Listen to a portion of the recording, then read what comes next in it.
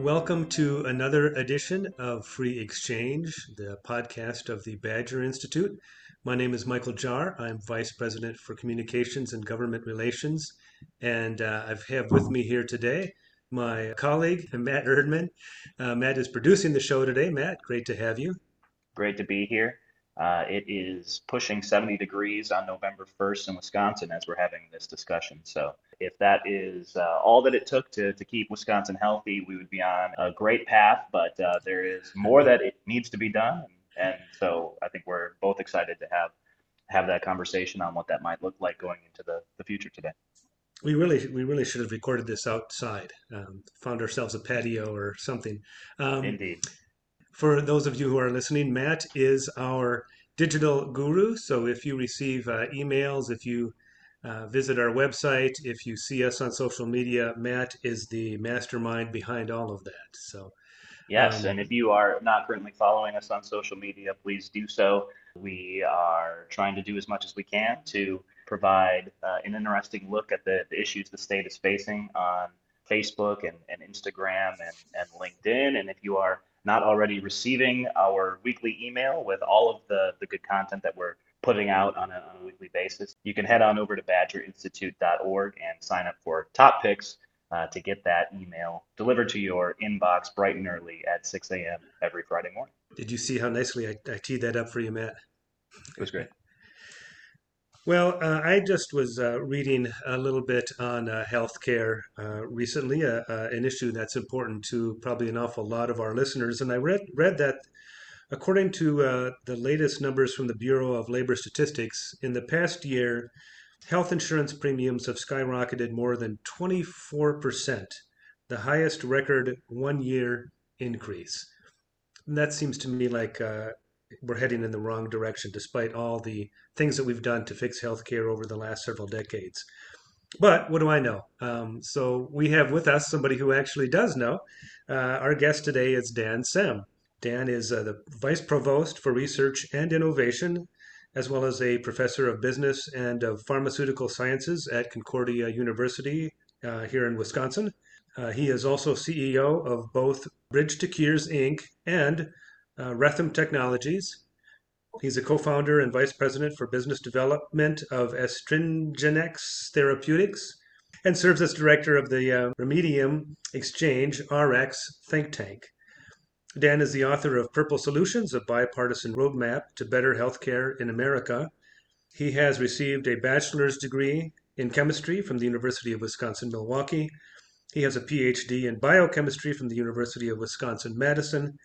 He has a JD from Marquette University, and if that weren't enough, he has an MBA from Marquette University. So, you hear about the 6 degrees of Kevin Bacon. These are the 4 degrees of Dan Sem.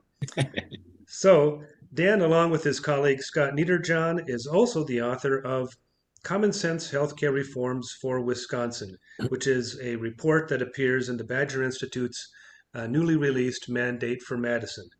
The mandate is our policy blueprint for 2023 and beyond.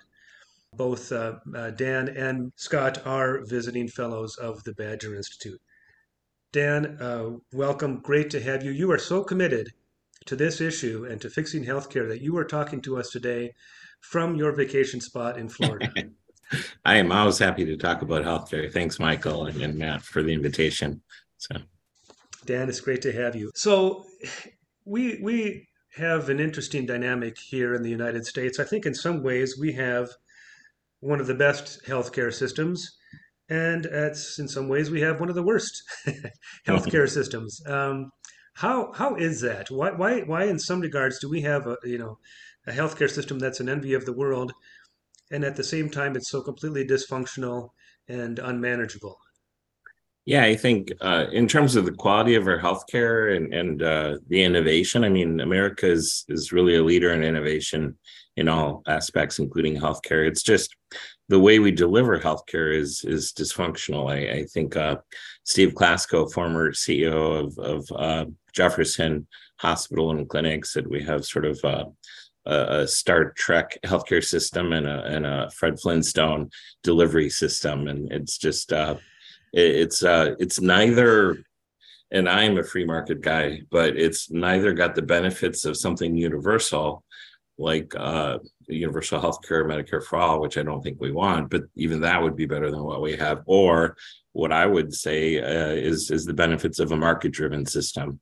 What we have is sort of an anti-competitive oligopoly of the medical industrial complex, which has anti-competitive practices. So basically, the way we get healthcare is we put money into this thing that we call insurance, but we don't treat it like insurance. It's just a system that delivers our healthcare for us in a very controlled way. So we get whatever is reimbursed, and the prices for what is reimbursed is sort of negotiated without the consumer in mind, the consumer being the payer, like your employer, or you, the patient. So there's a negotiation that is not transparent at all between the insurance company and the provider, and they're sort of adversarial with each other. But the elevated price just leads to elevated insurance cost and absolutely no transparency.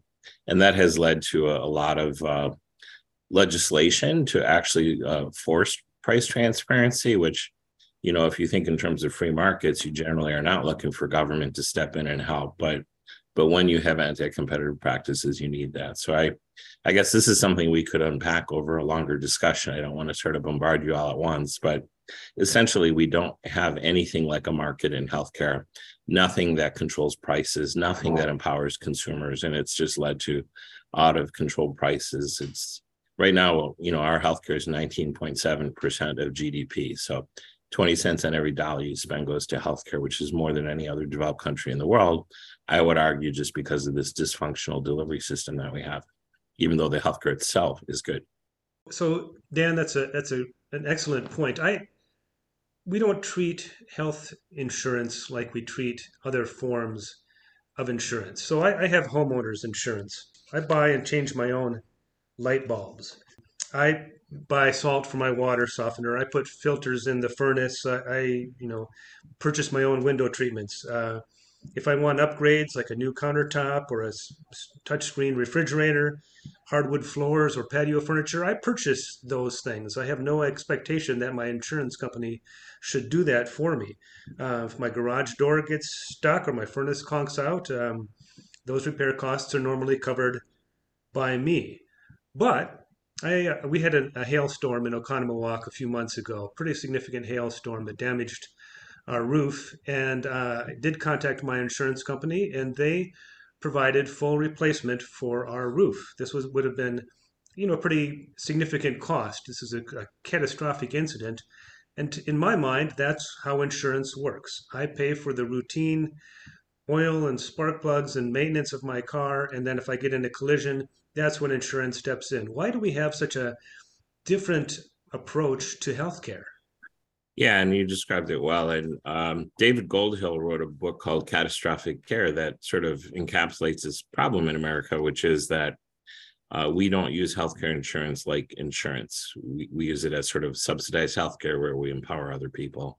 You know, in your analogy that you just used, imagine if you put your insurance company in charge of taking care of your house. So in other words, you would need their permission to change your windows or your water heater. And then when they do, they would have vendors that they require you to use. You have zero say in which vendor you get your water heater from. And who's to say they haven't negotiated actually a price across the board because of their buying power to sort of be a mutually beneficial sort of collusion, which is what hospitals do. So they have this secret pricing called charge master. So the system that we have came to be, after World War II, as a way to provide benefits to employees because there was limits on salaries and benefits that could be provided. So it was out of a result of World War II, and it's been ever since. And the only other country that links health care to employment and therefore insurance is Japan in terms of the developed world. So it's a historical artifact, but we've been sort of sucked into it, and it's hard to break away from it. I'm an advocate of getting your healthcare without using insurance through something called direct primary care, and that provides much better price controls and competition. And then just using insurance for rare things that happen infrequently in your life, maybe 3 or 4 times. Even something as expensive as is having a baby, the hospital visit for that, or a simple surgery that could cost $10,000 or $20,000. If you look at how much you pay or your company pays for your insurance per year, a $20,000 or $30,000 expense every 15 years is nothing. So if you were to put that money into an HSA instead of insurance policies, you would probably get much more healthcare through direct primary care without using insurance than with insurance. And just use healthcare insurance like you use homeowners and car insurance. When your car is totaled and you need to spend $10,000, or your home has severe hail damage and you need to replace the whole roof and some structural repairs, use the insurance for that, but don't use insurance for more routine things. Even surgeries, Oklahoma Surgery Center, if you go to their website, they have 30 or 40 surgeries listed with the price. So you can see hip replacement surgery, $30,000, MRIs, also for imaging centers as well. So if you actually had price transparency and the ability to shop, you would find much better pricing and competition in markets. This over reliance on insurance is really dysfunctional and problematic.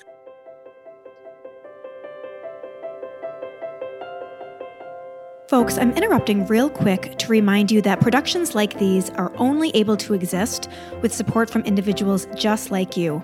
If you find value in this program, we're hoping you may want to give just a little bit of value back. The Badger Institute is a nonprofit organization that strives to create opportunity and protect liberty for all Wisconsinites. We do not accept government funding and rely solely on the generosity of individuals like yourself to support our policy and advocacy work. To learn more or make a donation, visit badgerinstitute.org. Dan, you've written on direct primary care. You've testified before the legislature on this idea. Walk us through that. What is DPC? What does that look like? So I'll start very simply saying it is not insurance. The legislation that we're looking to have passed would state simply that DPC is not insurance. So I think there's this misconception in America that health care is synonymous with insurance. Mm-hmm. You can get very good healthcare without insurance using what's called direct primary care, which is to say that you have a direct relationship with an independent physician or physician group and either pay them per visit, or you could pay for typically a membership. This is not concierge medicine. It's similar to concierge, but it's affordable. Tends to be anywhere from $50 to $150 per month. And for that, you have essentially 24/7 access to a physician, a doctor, and you could text your doctor at 11 o'clock at night and say, I'm having a pain in my gut. I'm wondering what's wrong. And you'll get a response. And so she may say, well, come in tomorrow at 10, I'll have a look at you. And typically you get a response in, a in-person visit within a week, probably a response within an hour or two. Compare that to one emergency room visit, which is $1,000 or $2,000. One emergency room visit is less than a year membership in a direct primary care clinic.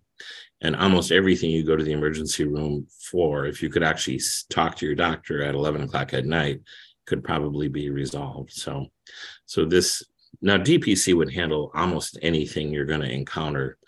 Even the DPC clinics, which are direct pay without using insurance, will find you imaging like MRIs at affordable costs of say $300. Lab tests. So it's not unusual. I've heard many stories of a lab test that would have cost $300, but if you sort of do a direct pay, it's $20. So the idea that you need insurance for everything is a huge misconception, because the prices that are charged to insurance are typically artificially inflated to cover the large overhead of hospitals and so on. So yeah, that's DPC is basically direct pay without using insurance to a physician, and then all the resources that the physicians are connected to, which include access to affordable pharmaceuticals and lab tests and imaging and things like that. And even if you need surgery, you may say, well, I should not use direct primary care for that. I should probably use my insurance. Well, I would argue that in some cases, maybe you should use that. And if you look at in the case of an employer who actually has to pay your insurance premium and the co-pays, you may use your Blue Cross Blue Shield or United Healthcare to get the the hip surgery for $40,000, but then if you use the surgery center, it's actually $25,000. So what the employer would do in cases like that is they'll actually say, look, you can use the Blue Cross Blue Shield or whatever and pay the $5,000 copay, or use the provider that we're giving you. We'll put you up in a 5-star hotel in Oklahoma City and you pay nothing. It's free instead of $5,000. And why do they do that? It's better care, and it saves your employer, who's paying the hospital bill through the insurance, a lot of money. So that is, I believe, what's coming, I hope. And DPC is increasing at over 30% per year. There's 1,700 DPC clinics across the US, and 5 years ago it was 250. And even Amazon recently bought One Health for $3.5 billion, was it? I forget.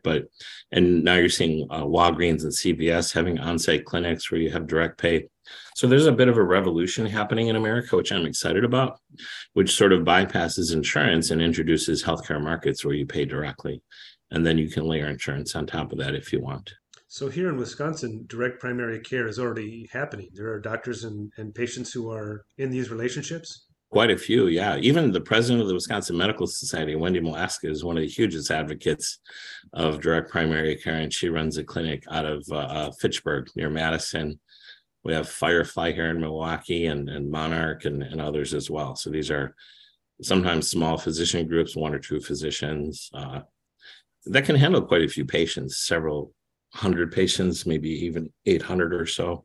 Whereas the average physician in the medical system with the big providers usually handles about 2,000 patients a year. So you end up spending a lot more time with a DPC doc than you do with a traditional doctor in the system, where you are lucky if you have 15 minutes with them. Whereas, it would be not unusual to spend a half hour, an hour talking to a DPC doctor.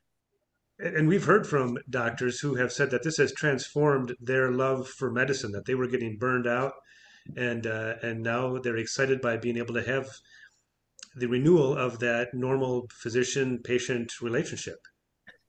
Yeah, I mean, I think the suicide rate for physicians is through the roof, one of the highest of any professions, because I think they went into the profession to help people, and they end up being on this treadmill that they're unhappy with. And Dr. Wendy Molaska, who I just mentioned, she said she was just at burnout. She was ready to switch careers. She said to be a truck driver, which I chuckled at, because I often think I wouldn't mind doing that. It's hard work, I'm sure, but the point is that the profession she loved, she was going to give up on, because it wasn't giving her the rewards that she wanted in life in terms of the quality time with patients and helping patients. It was a dysfunctional system that wasn't working, and now she loves it. So she spends time with her patients. You should hear her speak. When she speaks, she glows. She's so happy about her profession now. I think this is just a positive thing for physicians as well. So, Dan, if we already have direct primary care taking place here in Wisconsin, why do we need legislation? So, and at some level, I don't know that government is the solution to healthcare, but I think government can get in the way. I forget what the famous quote is from Ronald Reagan is the thing you don't want to hear is, I'm from the government and I'm here to help you. So what you need is keep in mind that there are powerful anti-competitive market forces at play that don't want this revolution, because if it happens, they will lose money. Other entrepreneurs, of course, will make money. It'll just be a shifting of jobs. So the reason is there are a lot of forces in government and from other industry players that would like to categorize direct primary care as a kind of insurance. And if it is categorized as a kind of insurance, then it won't be something that can be paid for from an HSA. Actually, it can't be paid for from an HSA right now. But furthermore, it could fall under a whole host of regulations from the insurance industry, which has a financial interest in preventing the growth of DPC. So having said that, the big providers of insurance may have financial reasons to be opposed to this, but there are smaller brokers that work with smaller companies and individuals that would actually create insurance policies that wrap around direct primary care. So imagine in your analogy of your home insurance, if you had an insurance company that had 100% control over everything you did in your home, And now there was this movement to empowering homeowners to make their own decisions and buy, more tailored insurance. It's probably less money for that insurance company now. But I'm a capitalist at heart. I think the market will pivot to the new set of rules. And when you have anti-competitive forces at play that are taking advantage of government regulations, of course they want to maximize profits. Maximizing profits is a fine thing. They're just using government regulations to make this happen, which is something economists call rent seeking. It's basically crony capitalism, taking advantage of connections to government and regulation so you can make more money. So not that they're having evil intent in their mind when they're doing that, but that's why hospitals and organizations have lobby groups. It's the incentives that we've created.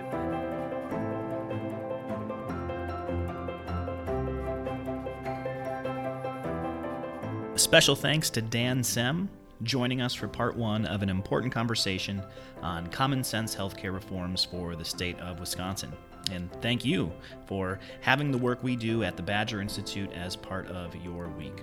Join us next week for part two of Michael's Healthcare Chat with Dan Sem. For the Badger Institute, I'm Matt Erdman, and thank you for sharing, subscribing, and listening to the Free Exchange Podcast.